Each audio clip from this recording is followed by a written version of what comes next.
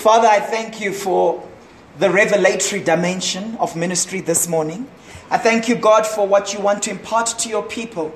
Thank you, Father, that you love your people so much. Thank you, Lord, for what you're doing in our midst. We open our hearts to you, Lord Jesus.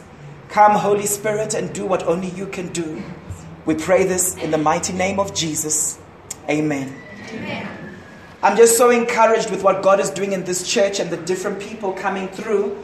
And it was prophesied by Pastor Wimbai some time back in one of the prayer meetings, where she said that we will have marriage conferences, and as a church we will be known for having a lot of marriage counseling taking place, and people who've struggled in their marriages will be used by God to also counsel others. Some of you were there. I think it was a Tuesday prayer meeting, wasn't it?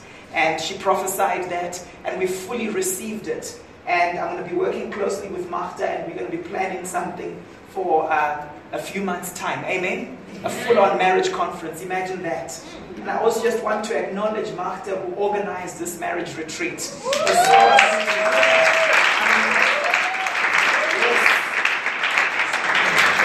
had to rush back for band, but Magda, if you had heard all the testimonies that came through, I think you would have been so encouraged. I've put them on the couple's WhatsApp thing, but the amazing things people were saying. It was so nice just to work with you. She's very organized, you know. So I could just say things in unstructured ways, and she just made them happen. So I'm so grateful for that. Thank you so much. Okay, so we're continuing to talk about personal revival, and this morning I'm building on my message from a couple of weeks ago on understanding holiness, and we said that holiness is being set apart by God for God. Amen? Holiness is not the same as legalism. Legalism is when I try in my own righteousness to perform for God. But the Bible tells us that our righteous deeds are like filthy rags. Amen? But when we talk about being set apart, it's the word hagios in the Greek.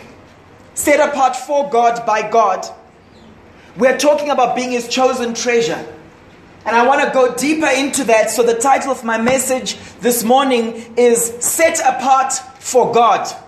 Set apart for God. Please say to the person next to you, ask them as a question, have you been set apart by God for God?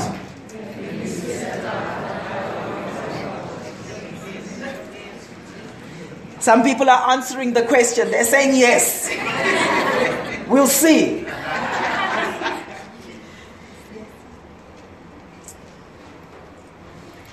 Will you turn with me, please, to John chapter 21. I'm going to start off from verse 16. Verse 16 through to 18. John 21. I want to focus this morning on two great men of God in Scripture. We're going to start off by talking about Peter a little bit, and then we're going to talk about the Apostle Paul. Is everyone there? All right. Jesus asked a second time. You know that Jesus is serious about something when He asks you a second time.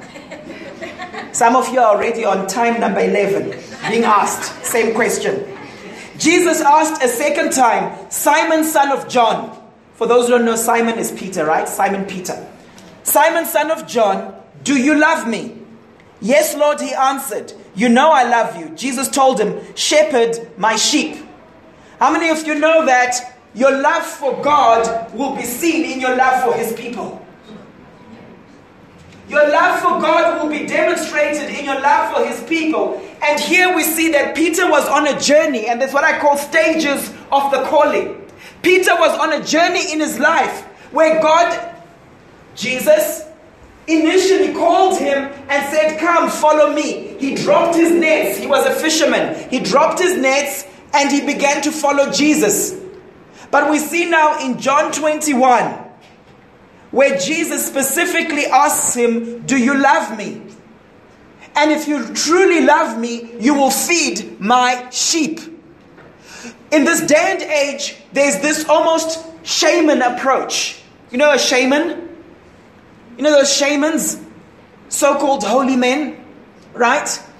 New age holy men. If You can be that. It's a bit of an oxymoron, isn't it? Right? But you have these people who are shamans, and they'll go up to mountains. They'll go up a mountain, and they'll think that that's their source of holiness. They'll think that that's how they connect with God. But Jesus here is saying, Simon, son of John, do you love me? Yes, Lord, he answered, you know I love you. Jesus told him, shepherd my sheep. If you believe you are called by God, there will always be a connection between that calling and what you do for his sheep. There will always be a connection between that calling from God, that being set apart by God, and your relationship with his flock. Can I hear an amen? Amen. Jesus told him, shepherd my sheep. Jesus asked a third time, Simon, son of John, do you love me? Peter was deeply hurt that Jesus had asked him a third time, do you love me? Lord, you know all things, he replied. You know I love you. Jesus said to him, feed my sheep. Truly, truly. Now remember, we learned a couple of weeks ago that when Jesus repeats himself, when he says something not once, but twice or three times, he's reinforcing it. In the English language, when we want to emphasize something, we put it in bold, we put it in italics, we put an exclamation mark afterwards, right? But with the Hebrew people, what would they do? They would say it more than once. That's why Jesus would say, verily, verily, I say to you, right? Another way of saying that is, truly, truly, I say to you. And here he says, truly, truly, I tell you, when you were young, you dressed yourself and walked where you wanted. But when you are old, you'll stretch out your hands, and someone else will dress you and lead you where you do not want to go.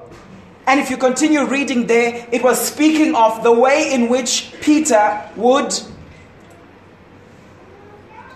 be killed, he would be persecuted, he would be martyred. Right? And history tells us that he actually was killed not crucified in a normal way, but it was an upside down cross, because he said, I am not worthy enough to die in the same manner as my Lord and Savior. And that's how he died. That's what he said. And Jesus was speaking of that. But I find it interesting when you understand the stages of the call of God. Because one moment Jesus first says, Peter, come, follow me. You and your brother, come, follow me. Now he's saying, if you truly love me, you will feed my sheep. You will come to a place where you lay your life down for the church. You will lay your life down for my bride. You see, in this day and age, we've got lots of people who are trying to be spiritual apart from the church. They're trying to be spiritual and have a ministry outside of the local church. How many of you know that even if you have an itinerant ministry, even if you have a marketplace ministry, Jesus still says, if you love me, you need to feed my sheep. You need to have some form of relationship with the body of Christ. For some of you, it's primarily feeding the sheep. For some of you, it's primarily giving to the sheep. For some of you, it's counseling the sheep. There are stages of the call of God.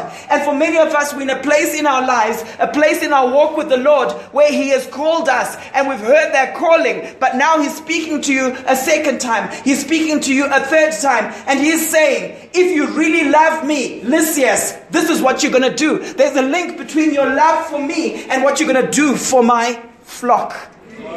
If you love me, Patrick, this is what I want you to do for my flock.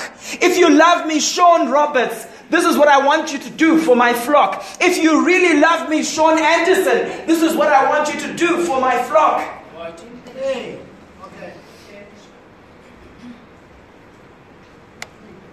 What stage are you at in the call of God on your life? Because he was called from being a fisherman, and he begins to follow Jesus, saying, hey, we've left all sorts of things. We've left our businesses for you, Lord Jesus. And some of you have done that. Some of you have done that. But the next stage is, what are you going to do for my sheep? And then the next stage after that, it's interesting. Jesus then describes, he says, when you were young, you dressed yourself. But when you are old, you're going to go somewhere where you don't want to go. This is how you're going to die. Those are stages of the call of God. I don't know about you, but I want to come to a place in my life where my life is not so important that I begin to debate with God when He calls me deeper into the call of God. Amen? I don't want to argue with him. And if you look throughout scripture and you study the call of God on different men and women of God's lives, you'll see that they'll often debate at the start. The Lord calls our friend Gideon and he says, rise up, mighty warrior. And he says, no, but how can I be a mighty warrior? I'm the least in my family. And usually in scripture, when he's talking about the least, he's not talking about the most insignificant. He's just saying, I'm the youngest. I'm the last born. How can I do this? And God says, no, you are a mighty warrior. You can rise up and you can do it. Same as Jeremiah. He says, I've anointed and I've appointed you to be a prophet to the nations. Go. And what does Jeremiah say? I'm but a youth. What's your excuse today? Because God wants to take us deeper into the call of God in our lives. That's what being set apart is all about. I'm set apart for something. What's your excuse today? Jeremiah's excuse was his age. I don't know about you, but there were times when I was told I was too young to do certain things. Now I'm being told I'm too old to do certain things. When was I ever the right age? What's the right age? Yes. How many of you right now are being told you're too old for certain things? Raise your hand. John already being told you're too old. Jordan, too old for certain things now. Okay? How many of you are being told you're too young? How many of you know that God doesn't call the qualified? He qualifies the called. If you've been called by Him, if you've been set apart by Him, that's your qualification. Yes. And it's important that you hear from heaven. I don't know about you, but I know that He's called me. And you have to know like you know in your knower that He's called you. Because persecution will come. Resistance will come. How many of you know that Jeremiah was resisted? Stephen was resisted. He ended up being martyred, but the scripture still tells us that they could not resist the wisdom and the spirit by which he spoke. I believe God is taking us to a place in our walk with Him where we receive the call of God. And I'm going to show you right now, when you're set apart by God, it releases angelic assistance. When you're set apart by God, God's legions, you know the Bible calls Him the Lord of hosts. Jehovah Sabaoth, the Lord of hosts. That word hosts, whenever you see it, the Lord of hosts, it literally means the Lord over the army of angels. And you will notice in scripture that when people are set apart on assignment for God, guess what? He unleashes His resources to assist you in that assignment. Yes. I want to make sure I do what He's called me to do, because that's where the grace is. I want to make sure I do what He's called me to do, because that's where the angels are. That's where the anointing is. The anointing is always for a purpose. The anointing is always for a purpose. Some people say, I'm anointed. I'm anointed. They've got an anointed walk, an anointed talk. No, you're anointed to do. The anointing is God, the power of God working in and through you to do certain things. And that's what we have to tap into. You know, Pastor Polani over there, he's a sports person, and we were playing volleyball yesterday afternoon. At a certain point, his team had been winning a couple of times. I think it's because it was the same team that my wife was in. But anyway, it had been winning a couple of times. And, you know, it had a lot of fiery red personalities who didn't care. My wife's pastoral grace just left. I remember her just doing those fiery red serves, you know, blasting one of the sisters there. But the point I'm making is, at a certain point, Pastor Kolani moved away from the game because he had finished. And he was now sitting out, and we are saying, no, that team needs you. Go back. And he says, no, my sports anointing will rub off on them. My sports anointing. So let me just say something. So the anointing is for doing. What has God anointed you to do? Very, very important. Okay? What stage are you at? You see, for Peter, when you're trying to figure out his calling, you see that the commission was influenced by the prayers of others and his own time set apart. I'm going to show you that. You see, when you're trying to understand your assignment, it's important to understand that the commissioning, I'm not talking about the call. The call is there, He's called you. But the timing and the commissioning is often influenced by other people's prayers. Do you remember Paul the Apostle? What did he say? He says, we had a vision of a man from Macedonia. A man from Macedonia saying, come, we need your help. And on that basis, it influenced the commission. Does that make sense? There are people right now praying that you may come to them. And in that atmosphere of prayer, and in the atmosphere where you are also in prayer and you're sensitive enough to hear what heaven is saying, to hear what God is saying, there's been a connection and something happens. Amen? When we came through to Centurion from Johannesburg, right?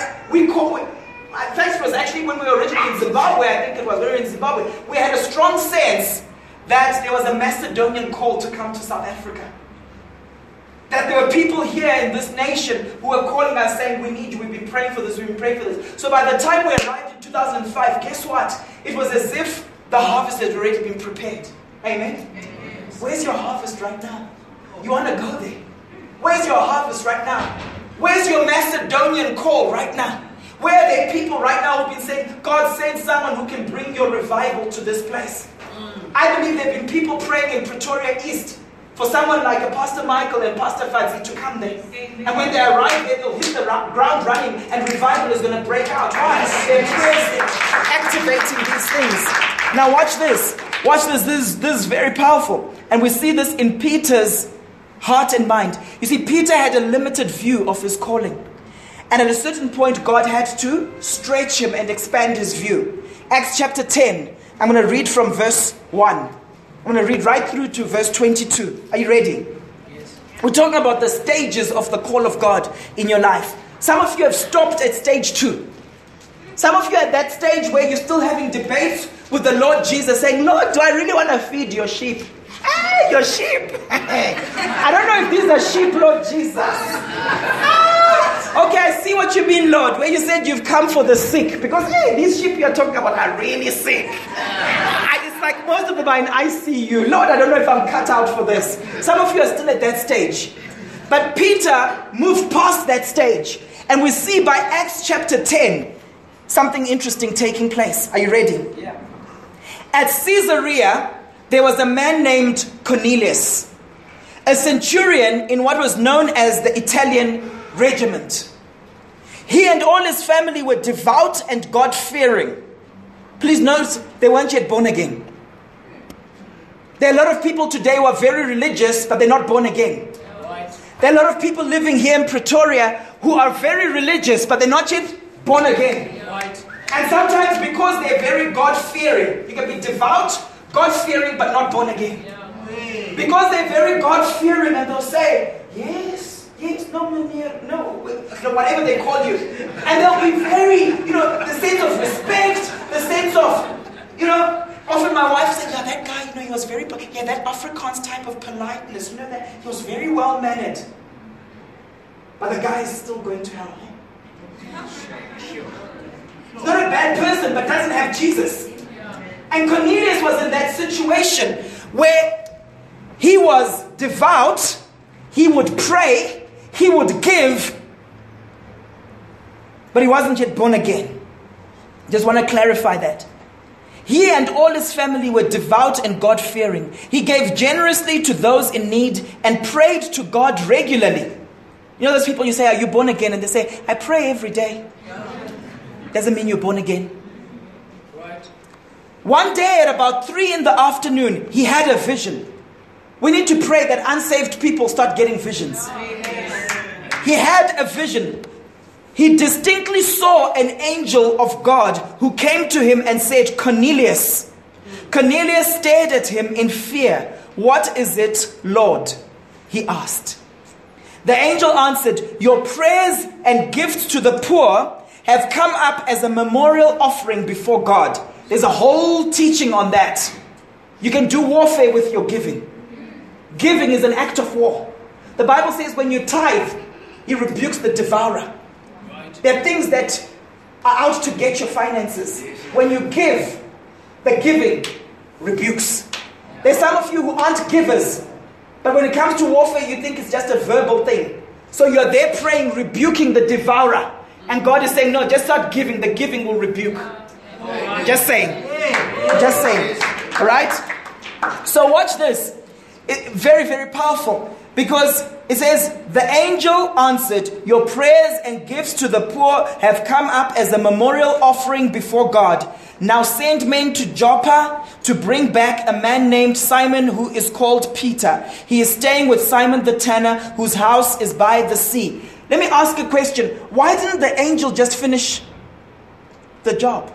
Why didn't the angel just start ministering and going into detail and so on and say, here's salvation. Oh, do you want to be baptized in the Spirit? Okay, we can work out something and so on. No, because God needs us. Yes. God has chosen to work through people. Now, it's interesting. The angel answered, when the angels who spoke to him had gone, Cornelius called 2 of his servants and a devout soldier who was one of his attendants. He told him everything that had happened and sent them to Joppa. Now it's interesting because Cornelius had been praying. Now look what happens on Peter's side. Many of you are saying, I want to know God's call for my life. But are you doing what Peter was doing? Watch this. About noon the following day, as they were on their journey and approaching the city, Peter went up on the roof to pray. Peter might have missed this if he wasn't in prayer. He might have missed this. So many people are trying to figure out the call of God on their lives, but I'm asking the question, have you set yourself apart to seek God's face concerning the call of God on your life? Because sometimes it's only when you are pursuing Him with no distractions that you find Him. That you find Him. Now watch this. Peter went up on the roof to pray. Why did he go on the roof? He needed to be secluded. Amen? He became hungry and wanted something to eat. And while the meal was being prepared, he fell into a trance. He saw heaven opened and something like a large sheet being let down to earth by its 4 corners. It contained all kinds of 4-footed animals, as well as reptiles and birds. Then a voice told him, "Get up, Peter, kill and eat." "Surely not, Lord." We're talking about stages of the calling. Peter had been obedient up until this point, right? And now he's saying, "Surely not, Lord." How many of you know that for us to embrace the call of God on our lives, we have to unlearn certain things? Could it be that God wants to expand your ministry right now in this season?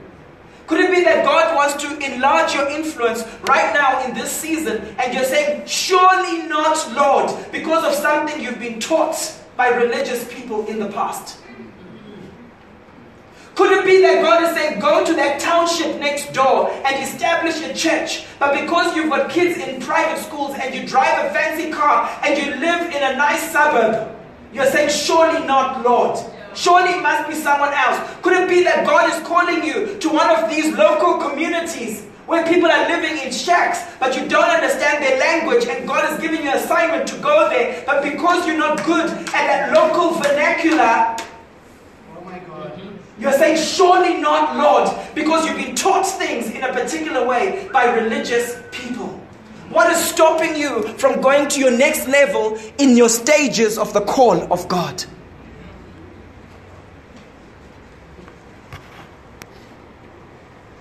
"Surely not, Lord," Peter replied. "I've never eaten anything impure or unclean." When was the last time you did something for the first time? With where God is taking us, He's going to be calling us to do certain things for the first time. The voice spoke to him a second time. Isn't it sad that Jesus has to keep speaking more than once? I wonder how many times He's spoken to some of us. Maybe on the 52nd time now. And it's almost time up. He's about to move on to the next person. He's like, "I don't want to force this person. Nah? Let me go to the next person." Okay?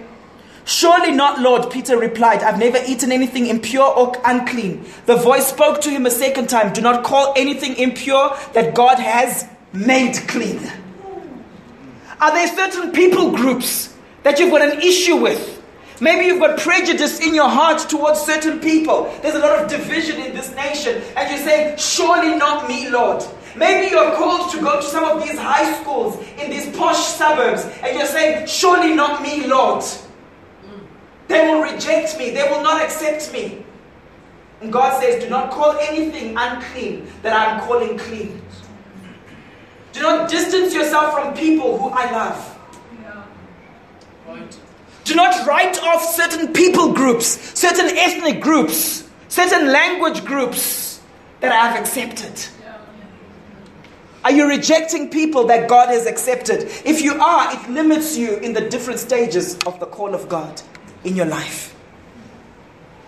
Some of you are called to the marketplace, but you've got a religious spirit about you where you think, no, those guys make too much money in that organization, so therefore I can't minister to them because I'm holy.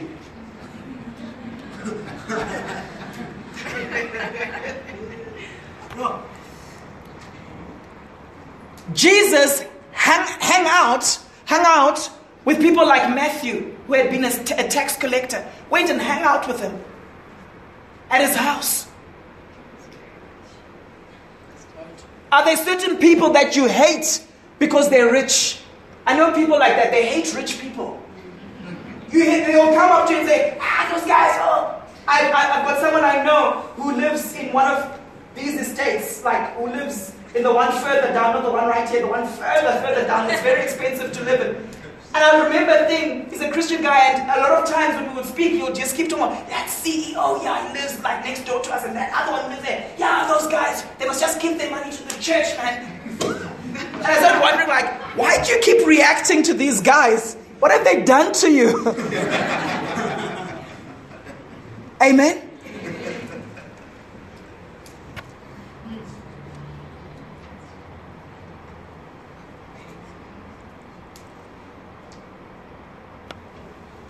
So this happened 3 times, and immediately the sheet was taken back to heaven.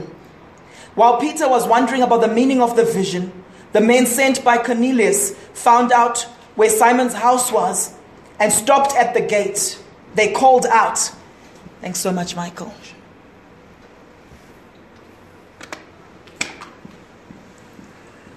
So these guys pitch up.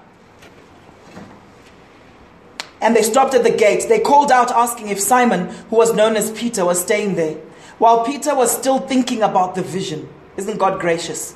While Peter was still thinking about the vision, the Spirit said to him, Simon, 3 men are looking for you. So get up and go downstairs. Do not hesitate to go with them, for I have sent them. How many feel that God doesn't like it when we hesitate? Some of you are like, I know it's fine. At least I obeyed 3rd time round. But his instruction is don't hesitate. His instruction is don't delay obedience. With children, what do we teach them? Delayed obedience is disobedience. Yeah. Peter went down.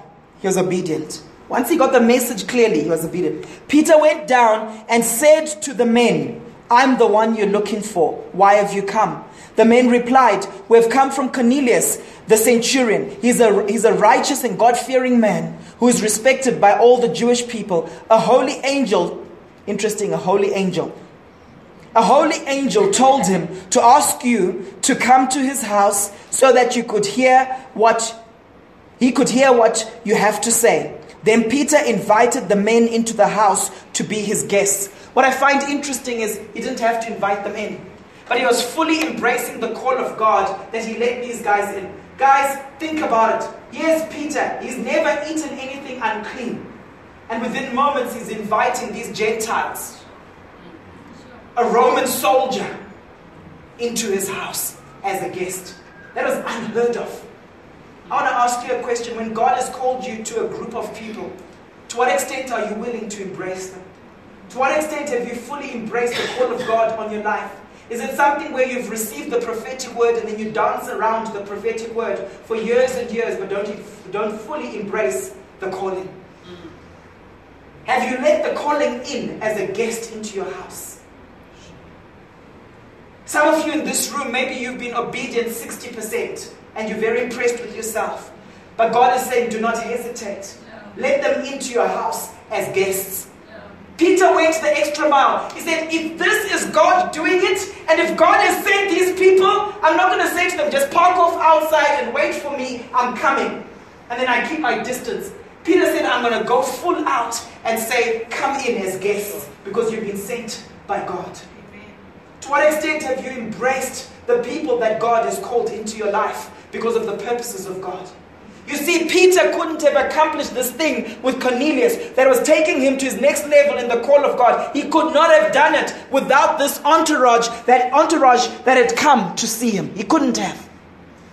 Right now, you're meeting people, and if you're sensitive to the Spirit and the voice of the Spirit right now, you're meeting people who are the equivalent of this entourage. You're meeting people who are taking you to your next level in your destiny. My question is, have you invited those people in as guests? Right.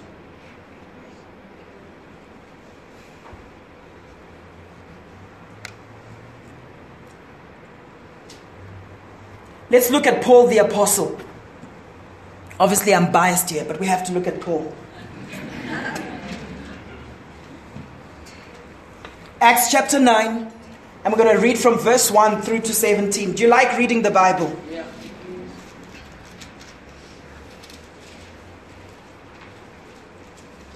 Meanwhile, Saul, he was formerly known as Saul, was still breathing out murderous threats against the Lord's disciples. He went to the high priest and asked him for letters to the synagogues in Damascus, so that if he found any there who belonged to the way, whether men or women. How many of you know that the enemy wants to wipe you out? That's his only agenda. He wants to wipe you out. Amen? And he's ruthless about it. Doesn't care whether you're male or female. Doesn't care whether you've got kids or not. He wants to wipe us out. Whether men or women, he might take them as prisoners to Jerusalem.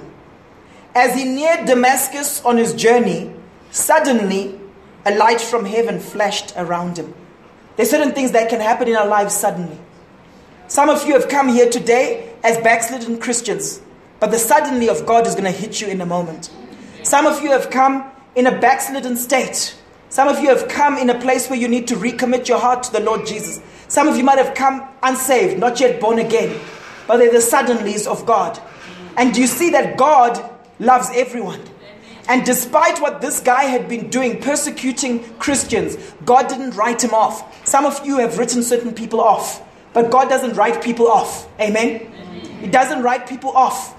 Some of you are here right now and you think God can't use you because of all the stuff you did. I'm telling you, that's a lie from the pit of hell. God wants to use you in a powerful way. There's no sin too big for him to forgive. He wants to forgive you, but you have to allow him to do that work in your heart. Some of you, you believe that he loves you enough to get you saved. And so you are parking. You're a parking Christian. You're just in the parking bay. Oh, I got my fire insurance. I'm going to heaven. Saved from fire. So you are there, just parking. But you've got a misbelief in your mind that I am not worthy enough to be used by God. Can you see the difference? I'm worthy enough. Yes, God is loving enough for me not to go to hell, so I'm saved. But it's me.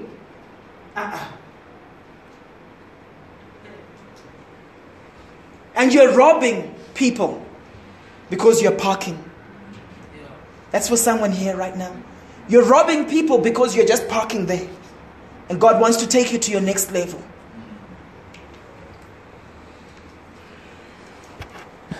Now, this is very interesting when you go deeper into this. Because it says, suddenly a light from heaven flashed around him. He fell to the ground and heard a voice say to him, Saul, Saul, why do you persecute me?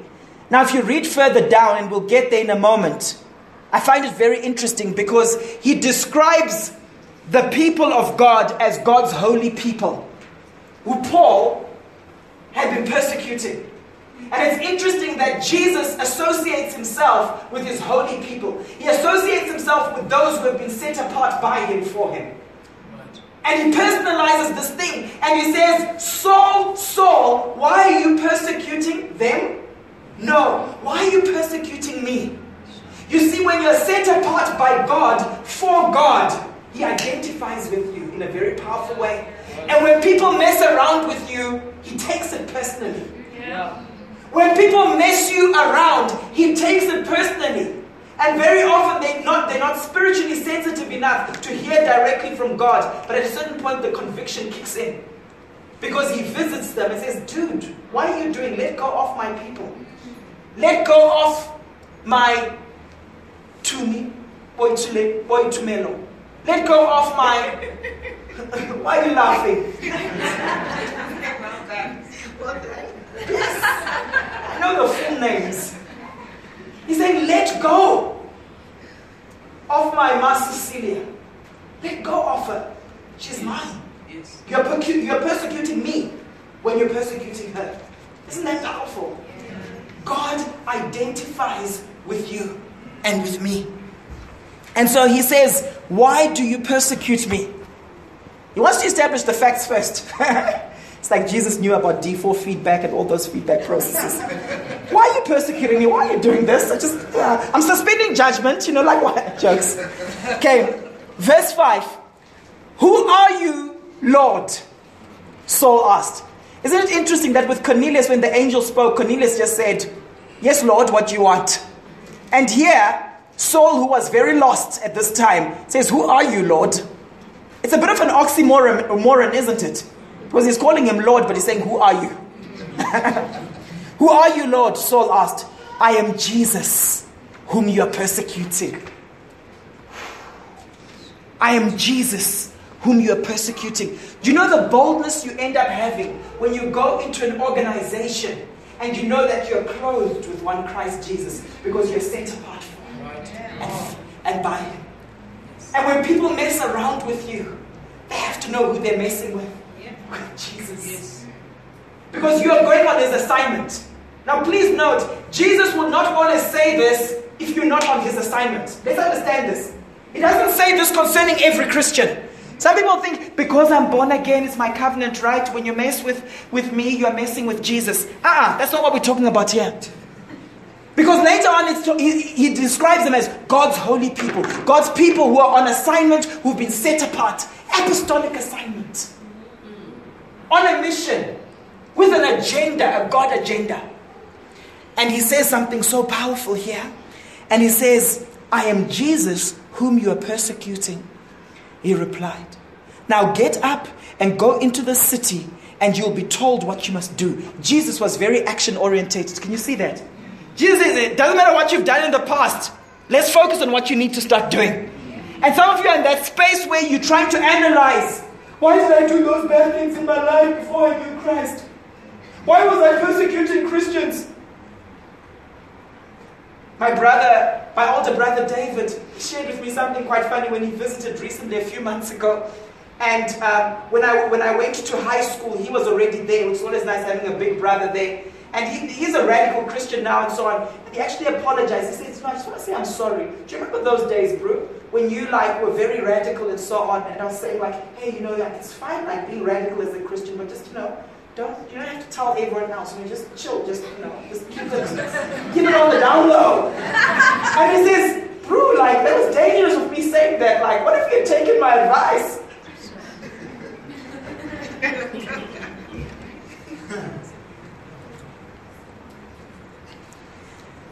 Sometimes we get so caught up with what we've done in the past. We get so caught up by mistakes we've made in the past. But look how Jesus was so quick about it.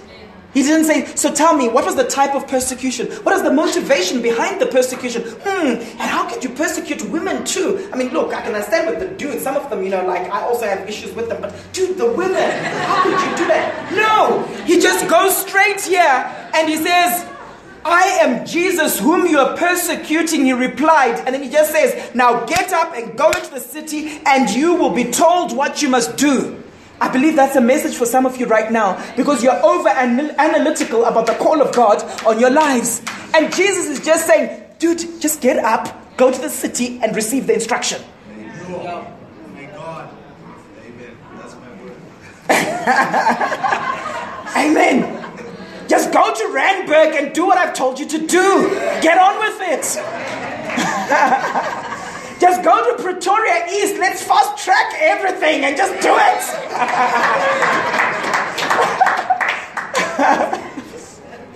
could go around and say similar things for some people, but might be a bit dangerous. there might be some go to Chinas. Number 7, the men traveling with Saul stood there speechless. There'll be people who are moving around with you, old friends, Sipo, old friends, who are moving around with you, who might be just there speechless. Huh? What happened? Confused, Malebo. Confused, because you've gone to your next stage of calling. Yes. They heard the sound but did not see anyone. They will not hear things as clearly as you are hearing them. And sometimes they will try to counsel you based on what they're hearing or not hearing. They'll say, I know, but we couldn't really hear anything. We didn't see anything. Dude, are you sure you're okay? Can we take you to the hospital? I know a good shrink who can maybe help you out. But they didn't hear what you've heard. Amen. Right? Come on now. I remember hearing very clearly, one of the few times I've had that internal audible voice, I remember hearing very, very clearly when God says, I'm opening doors. This was in about 2008. I'm opening doors of teaching for you and Tracy. You will plant a church and your primary sphere will be Africa. That's what I heard, clear as a bell. There's no like confusing that. It was clear. It was like I had a Walkman. Do you guys know what Walkmans are? I had earphones in me. I had an iPod. People still use iPods. Okay, anyway, I heard the voice. Even the name of this church, people say, so how did you come up with the name Go? It was one of the few times I had that internal audible voice. I was praying. It was back in 2008. What will the ministry be called? And I literally heard the voice say, Go. Now you might have just been saying, don't worry about the name, just go. But I kind of believe that God follows logic at times. I'm asking him a question, what's the name of the ministry? And he says, Go. So that's why it's called Go. And I checked with my wife and she agreed with me, and then that just sealed it. Okay. All right. So this is interesting because he says, and you will be told what you must do. Verse 7. The men traveling with Saul stood there speechless. They heard the sound but did not see anyone. Saul got up from the ground. How many of you know that sometimes before God raises you up for the call of God, you need to be brought down low? You need to be brought down low. And some of you are trying to hear the call of God for your lives, but you haven't allowed him to drop you to the ground.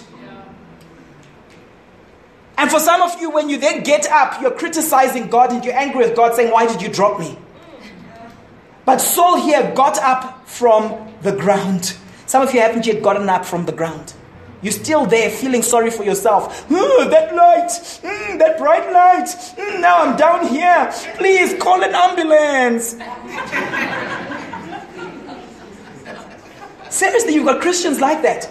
But Saul got up from the ground. Who's chilling on the ground right now? Got up from the ground. But when he opened his eyes, he could see nothing. You know that sometimes God will spiritually blindfold you. Sometimes in the natural you won't be able to see, so that you can hear and see in the spirit. Sometimes if you're looking in the natural at your circumstances so much, and you're dwelling on them, and you're worrying so much, there's no room to hear from heaven. How many of you know that there are times when we literally have to shut everything out, like we learned last week, so that we can hear clearly from heaven? Why is it that often God speaks to people when they're traveling? When they're outside their usual environment? Because of the noise in our environment. The noise in our environment. And I find it interesting that God spoke to Peter while he was still pondering on the vision. Some of you don't take time to ponder on the vision. She's like, oh, that is a nice vision. Pastor, I had a vision. What do you think it means? Before you've even thought through it yourself. I find it very interesting because he got up from the ground, but when he opened his eyes, he could see nothing. So they led him by hand into Damascus. See, sometimes when God has called you, you have to come to a place of weakness, a place of brokenness, and others have to lead you. Some of you have come to this church and you were strong in your own strength, but God dropped you down onto the ground, and now you can't see, and you're saying, Pastor, hold my hand. Pastor, hold my hand. Guys, hold my hand. But your breakthrough is just around the corner. But for a while, you have to be dependent on others. For a while, you have to be weak. Because the strength is made perfect in weakness. Some of you don't like being weak. Some of you are not comfortable in weakness. Seriously, that's the barrier for a lot of people. They can't get themselves to a space or a place where they're just weak for a while. I'm speaking to some people right now. Some of you struggle with weakness. The Bible tells us that a broken and contrite heart, He won't deny. Some of you struggle being in a place of weakness, even if it's just for 3 weeks. Just to be weak. Just to say, I need your help. Some of the people having breakthroughs in their marriage today is because they had the humility to actually say, we need help. And now when I ask them, I say, when we started the process, where were you in your marriage? They say 4 out of 10. Where are you now? I'm hearing people say 8 or 9. In just a matter of a month. But it only happened because they allowed themselves to be weak. Now what's interesting here is it goes on and it says for 3 days he was blind and did not eat or drink anything. You see, when you're consumed by your own appetites, you don't hear from heaven. It says he was blind and did not eat or drink anything. But that was key to his breakthrough. Now watch what's happening. Do you remember what happened with Peter and the Cornelius connection? Now look what happens here. Paul is blind for 3 days and is not eating or drinking anything. But he's actually praying. You'll see later on he was praying. Verse 10. In Damascus, there was a disciple named Ananias. How many Ananiases do we have here? It didn't say he was a prophet. It didn't say he was the leader of the church in Damascus. He was just a disciple. How many disciples do we have here? How many of you know that God could use you right now to be the one who's instrumental in a future apostle getting his assignment? Because it says here, in Damascus, a disciple named Ananias, it says, the Lord called to him in a what? In a vision. Do you think that he was just busy going about his business and then he suddenly had a vision? No, he was probably a person of prayer who was seeking God. And in that moment, God could speak to him. Just like God spoke to Peter when Peter was on the roof. Yes, Lord, he answered. The Lord told him, go to the house of Judas on Straight Street and ask for a man from Tarsus named Saul, for he is praying. There's a revelation already there. He says, ask for a man from Tarsus called Saul. What does it say? For he is praying. For he is praying. Could you be delaying your commission because you're not praying? I don't know, guys. English was the second language that I learned, but when I read my Bible here, I'm seeing something interesting. It shows me that the reason he had to do this Ananias, it says that you can now go to Saul because he's praying. When I read in the Bible, it says, for he is praying. Because he is praying. Amen? And I find it interesting because whether it's talking about he's now praying, he's no longer persecuting people, the fact of the matter is prayer featured there. Could it be that the Ananias in your life has not yet connected with you because you're not in prayer? Could it be that God is really wanting to take you to the next stage of your call, but you're not seeking his face? Can you see that in the atmosphere of prayer, in the atmosphere of worship, in the atmosphere of being set apart by God and for God? That's when the breakthrough comes for your assignment. Someone is getting it. Now watch this. Go to his house, go to this house, and ask for this person. It says, for he is praying. In a vision, he has seen a man named Ananias come and place his hands on him to restore his sight. Ananias is getting a vision. Saul has already received a vision. These guys are in prayer. Assignments are birthed in an atmosphere of prayer and being set apart by God and for God. Lord, Ananias answered, I've heard many reports. We've heard many reports about all sorts of things, but it doesn't change God. I've heard many reports about this man and all the harm he has done to your holy people in Jerusalem. And he has come here with authority from the chief priests to arrest all who call on your name. But the Lord said to Ananias, go. The Lord said to Paul Nyamuda, go. The Lord is saying to Tracy Nyamuda, go. The Lord is saying to Eugene Dippener, go. The Lord is saying to Mbai Chariga, go. The Lord is saying to Kolani Voma, go. The Lord is saying to Raymond Kasinganeti, Lindy Kasinganeti, go. Yes, you've heard the reports, but go. This man is my chosen instrument to proclaim my name to the Gentiles and their kings and to the people of Israel. So God had chosen Paul, but he needed to work through an Ananias to accelerate that particular thing. Yes, yes, God. Some of you have been chosen, yes, I agree. But you're delaying the commissioning because you haven't connected with your Ananias. And you haven't connected with your Ananias because you're not seeking God's face right now. You're not seeking his face. You're not setting yourself apart to actually hear from heaven what that assignment is. Okay. Go. Glory to God. I will show him how much he must suffer for my name. It's almost like that was the key for Ananias. Okay, at least the guy will still suffer. Okay, let me go now. Then Ananias went to the house and entered it. Placing his hands on Saul, he said, Brother Saul, the Lord Jesus, who appeared to you on the road as you were coming here, has sent me so that you may see again and be filled with the Holy Spirit. I didn't hear the instruction about the Holy Spirit, but somewhere along the line, maybe there was more detail that Ananias was given, unless it was a standard thing. Amen? Okay. Immediately, something like scales fell from Saul's eyes, and he could see again. We will pray at the end of this message that scales fall off from your eyes, that you may see again. That you may see again.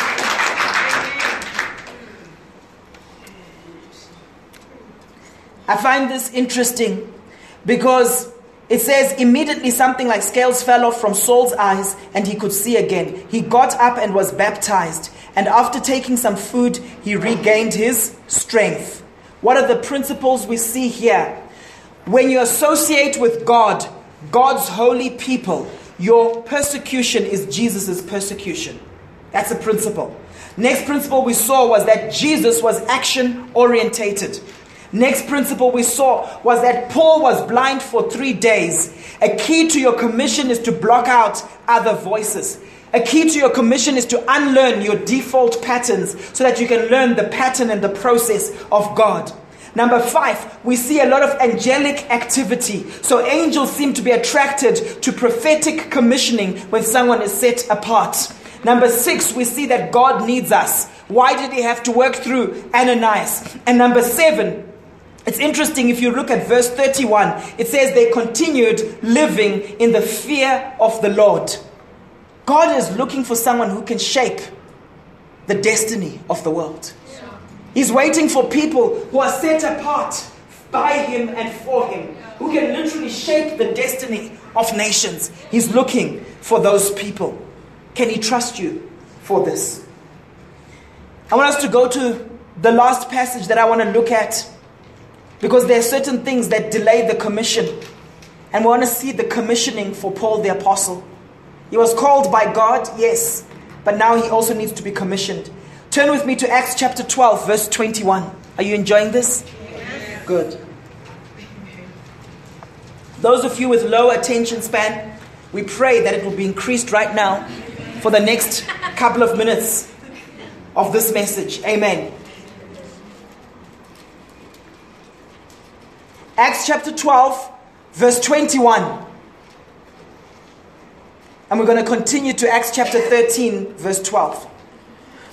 On the appointed day, Herod, wearing his royal robes, sat on his throne and delivered a public address to the people. They shouted, "This is the voice of a God." Now I ask a question. Did Herod do anything wrong? He was just speaking from what I can see here. Who was doing the shouting? Who was saying this is the voice of a God and not man? It was the people. So who needs to experience the consequences? Who needs the punishment?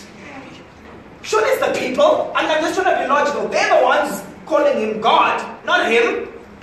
But isn't it interesting what happens here? Because it says that they shouted, this is the voice of a God, not of a man. Immediately, ladies and gentlemen, this is New Testament. Last time I checked, Acts chapter 12 is after the resurrection of Jesus.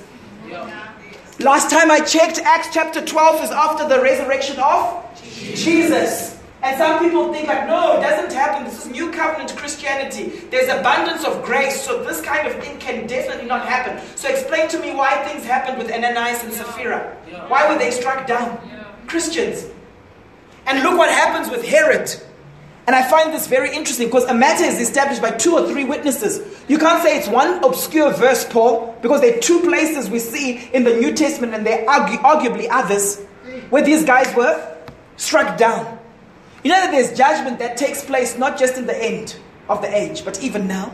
And we're not aware of it.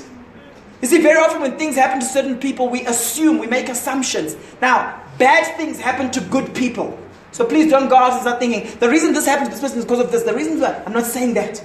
But we see an interesting thing taking place where it says, people said, this is the voice of a God, not of a man. Immediately, because Herod did not give praise to God. The Bible tells us in Exodus chapter 34 verse 14, I am the Lord and my name is jealous.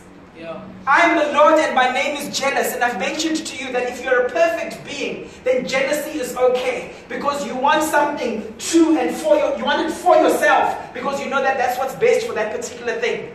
I mean that God is jealous over his glory. God is jealous over his praise. And it's our responsibility when people praise us. We can say, thank you for the kind words, but we give God all the honor and all the glory. Amen? Yes. And may we repent for where we take the glory that's not due to us. Yes, God. May we repent for where we take the glory that's due to him. Could it be true that churches right now, the glory has departed from them because some pastors are being like Herod? And by God's grace and for the sake of the people, it still continues. But there are many places today where the glory has departed. The Bible calls this ikabud. The kabod, the glory of God, the weight of his glory has left. Because people are now glorifying themselves and not God. You know what's scary for me? One of the patterns I've seen, if you look at the history of musicians in the last century or so, I find it very strange how sometimes the greatest pop idols seem to just get cut off just like that. I find it strange. I'm not judging anyone. But don't you find it strange? Why do these guys seem to get cut off? And very often it's by similar things. Why do they all overdose? I find it very strange. Wouldn't it have been nice to have an old Elvis Presley now coming doing shows and things like that? Wouldn't it have been nice? I sometimes think about it. To have a Michael Jackson coming and doing his things, still doing his moonwalk at 70 and so on. Wouldn't it be nice? Father, may you forgive us for where we give glory to man. May you forgive us where we make idols of man. May you forgive us. Look at how many of the Beatles are still around? There's Paul McCartney. Who else is still around? What happened to John Lennon and the other guys? You know that with the Beatles, people would say, no, these guys are more popular than Jesus. Remember, as the Beatles were rising up, it was also the rise of the Jesus movement. I know these guys are more popular than Jesus. God, may we give you all the praise and all the glory. God, may you forgive us as a nation where we've made idols of people. God, may your mercy be upon all these idols around, all these people, these pop idols that people seem to worship, Lord. May they learn to give you all the glory and all the honor.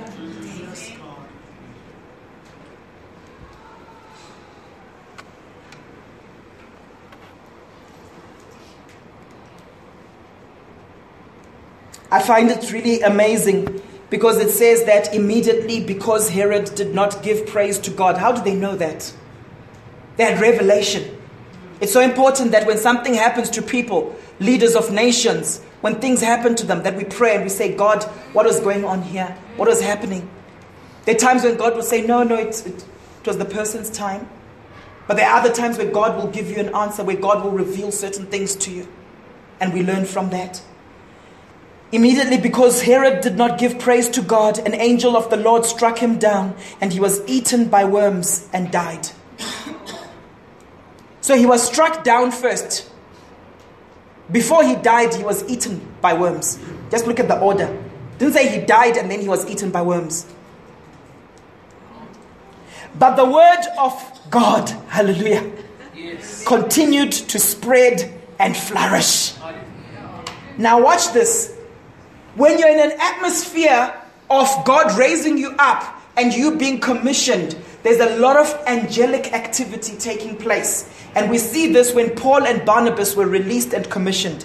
It says in verse 25, when Barnabas and Saul had finished their mission, they returned from Jerusalem, taking with them John, also called Mark. So they already had missions. Some of you have already been on mission, but you're going to the next stage of your calling. And look at it. It says, now in the church at Antioch, there were prophets and there were teachers. Barnabas, Simeon called Niger, that means black. So he was probably of the darker complexion. Lucius of Cyrene. These guys were a mixture of people. It was a cross-cultural situation. And they were worshiping God together. Isn't that beautiful?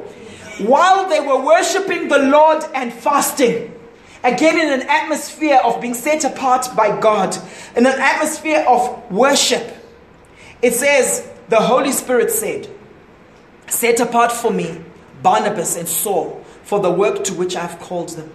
So after they had fasted and prayed, they placed their hands on them and sent them off. I find it so interesting because the Holy Spirit says, set apart for me. You know that you're always set apart for someone. The Holy Spirit said, set apart for me. My question to you this morning is, for whom have you been set apart? Some people are set apart for liquor. Some people are set apart for gambling. Some people have been set apart for the spirit of mammon. But they call it, I'm a Christian business person. But they're controlled by the greed associated with the demonic entity called mammon that controls materialism. For whom have you been set apart? The Holy Spirit said, set apart for me. Right. How many of you know that when people drink too much, when people have got a problem with alcohol, let me just say this, they end up tipsy and they're not quite sure at what point am I sensitive to the Holy Spirit and what point am I now open to other stuff. When people are bound, addicted to drugs, they open themselves up to the demonic realm. How can you be set apart for God when you're under the influence of something else? Don't tell me that when you're there like, all tipsy and stuff, you're also sensitive to, Holy Spirit, yes, I'm sensing this, I'm sensing that. How do you know? Set apart. This is the Holy Spirit. The Bible says, don't get drunk with wine. I'm speaking to someone right now. Don't get drunk with wine. Instead, be filled by the Holy Spirit.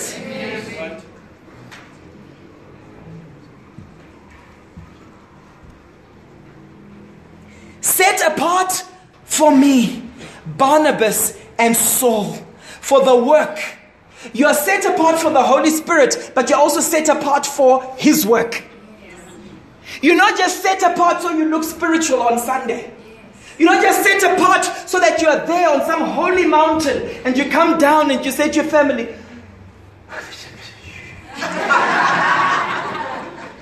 your wife tries to give you a hug from everything that she learned from the couples retreat.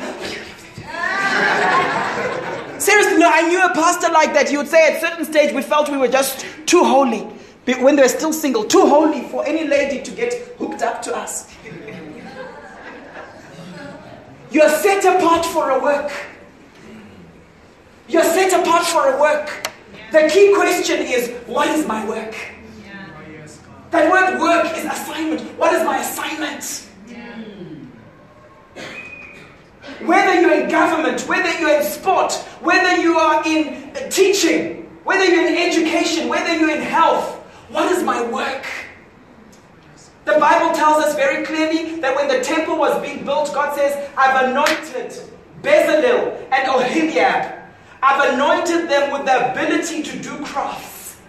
These guys were artists. These guys were good with their hands. They were craftsmen. And God anointed them for that. Isn't that powerful? There's an anointing for the arts. I'm speaking to someone right now. There's an anointing. Those of you who are into design work, sewing and that kind of thing, there's a grace for that. And God can supernaturally set you apart for your work. What's your work? And let me tell you something, you don't have to spend years trying to figure it out. When you look at all these situations, it was very clear. They were seeking God's face and they knew what the work was. When people spend 3 years trying to figure out and they keep saying, I don't know what exactly my calling is, I'm not too sure. Blah, blah, blah. No, it's because you're resisting what He's already said to you. That's why. You're analyzing it because you're resisting. God is not playing hide and seek with you. He's told you. You're analyzing things. That's your form of resistance. Remember, there's stages of resistance, eh? When you give someone feedback, initially with some people they're in denial. There's a long river up north of Africa called denial. Right? No, yeah, but at least we don't have that problem, Pastor. But we do, okay. Or sometimes you see it in marriages with couples. They come to you and say, yeah, I think we need counseling. And then no sooner as they've said that, they start saying, no, but it's actually not that bad. I don't think we're in a crisis, but I think we just need to. So you admit the truth, and then you talk your way out of it. So it starts off with denial. Then sometimes it goes into anger, isn't it? Yeah. Why is God calling me to do all these things? Doesn't He know I've got children? Doesn't He know I'm busy and I have to provide for my family? Why is He calling me to do all these things? Okay, there's denial, then there's anger, isn't there? And then sometimes there's rationalization. Okay, I think He's okay to call me to do this, but, I don't think I can go too deep into it, God. Not too deep, huh? We don't want to put people off. And you don't go deep. You don't let those guests in to your house. And then we move to a stage where with some people, they rationalize it, don't they? In that way. They rationalize it and they don't go deep. And then with other people, they receive it.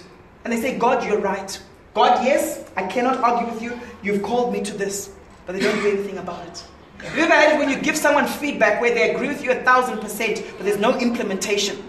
Yes, Pastor, I never listen to my wife. I've got a problem. I talk too much. I talk over her, on top of her. I just talk and talk and talk, and I don't listen. I'm listening. My listening skills need to improve. Yeah, I agree. Pastor, yes. Nothing ever changes. And then there's the implementation.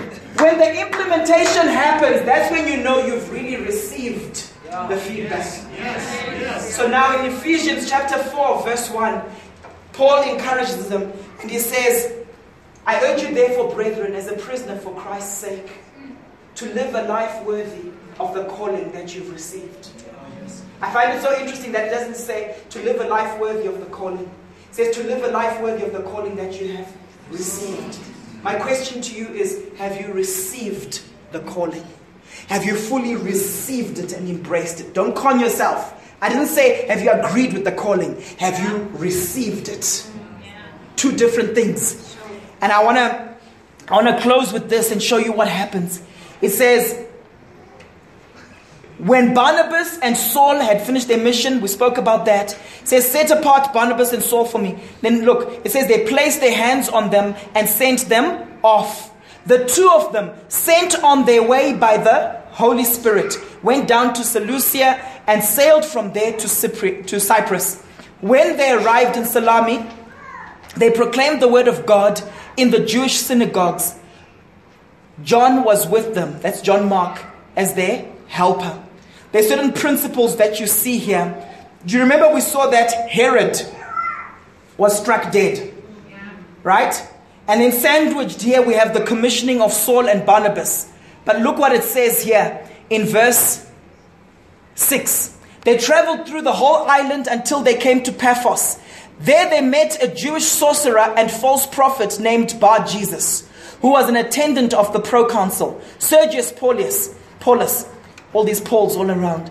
The proconsul, an intelligent man, sent for Barnabas and Saul because he wanted to hear the word of God. But Elymas, the sorcerer, for that is what his name means, opposed them and tried to turn the proconsul from the faith.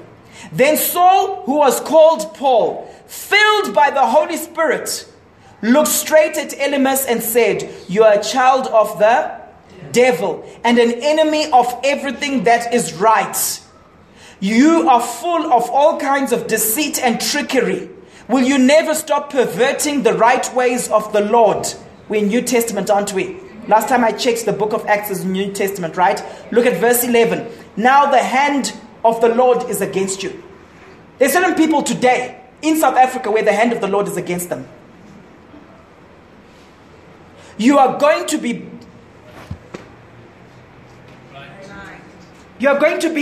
blind. What happened to Paul? What happened to him? So he had a revelation of this. He had a revelation of the fruit of being blind for a while. And now he's basically saying, this is his first thing after being commissioned, he's now saying, dude, that which happened to me, that anointing of blindness, he's saying, now the hand of the Lord is against you. You are going to be blind for a time, not even able to see the light of the sun. Immediately, mist and darkness came over him. He groped about, seeking someone to lead him by the hand. I think that guy ended up getting saved. Same process that Paul went through. I think this guy probably went through it also. The fear of the Lord would have come upon him, I'm sure. And verse 12, when the proconsul saw what had happened, he believed, and he was amazed at the teaching about the Lord. Let's pray. I want to encourage you this morning that when God says, set apart for me, you are always being in the state of being set apart. The key question is for whom and by whom. It's always for someone or something. We are set apart for a work. It's not just about being. You're set apart for a work. The calling and the commission is sacred. It happened in the context of worship and fasting. This means other voices were shut out. I'm sure you can see the parallel between Peter's commissioning to the Gentiles and Paul's commissioning here at Antioch. When you're set apart in this manner, they will not be able to resist the wisdom and spirit by which you speak. And there will be consequences to people not listening to you. Just like what happened to this Bar Jesus guy.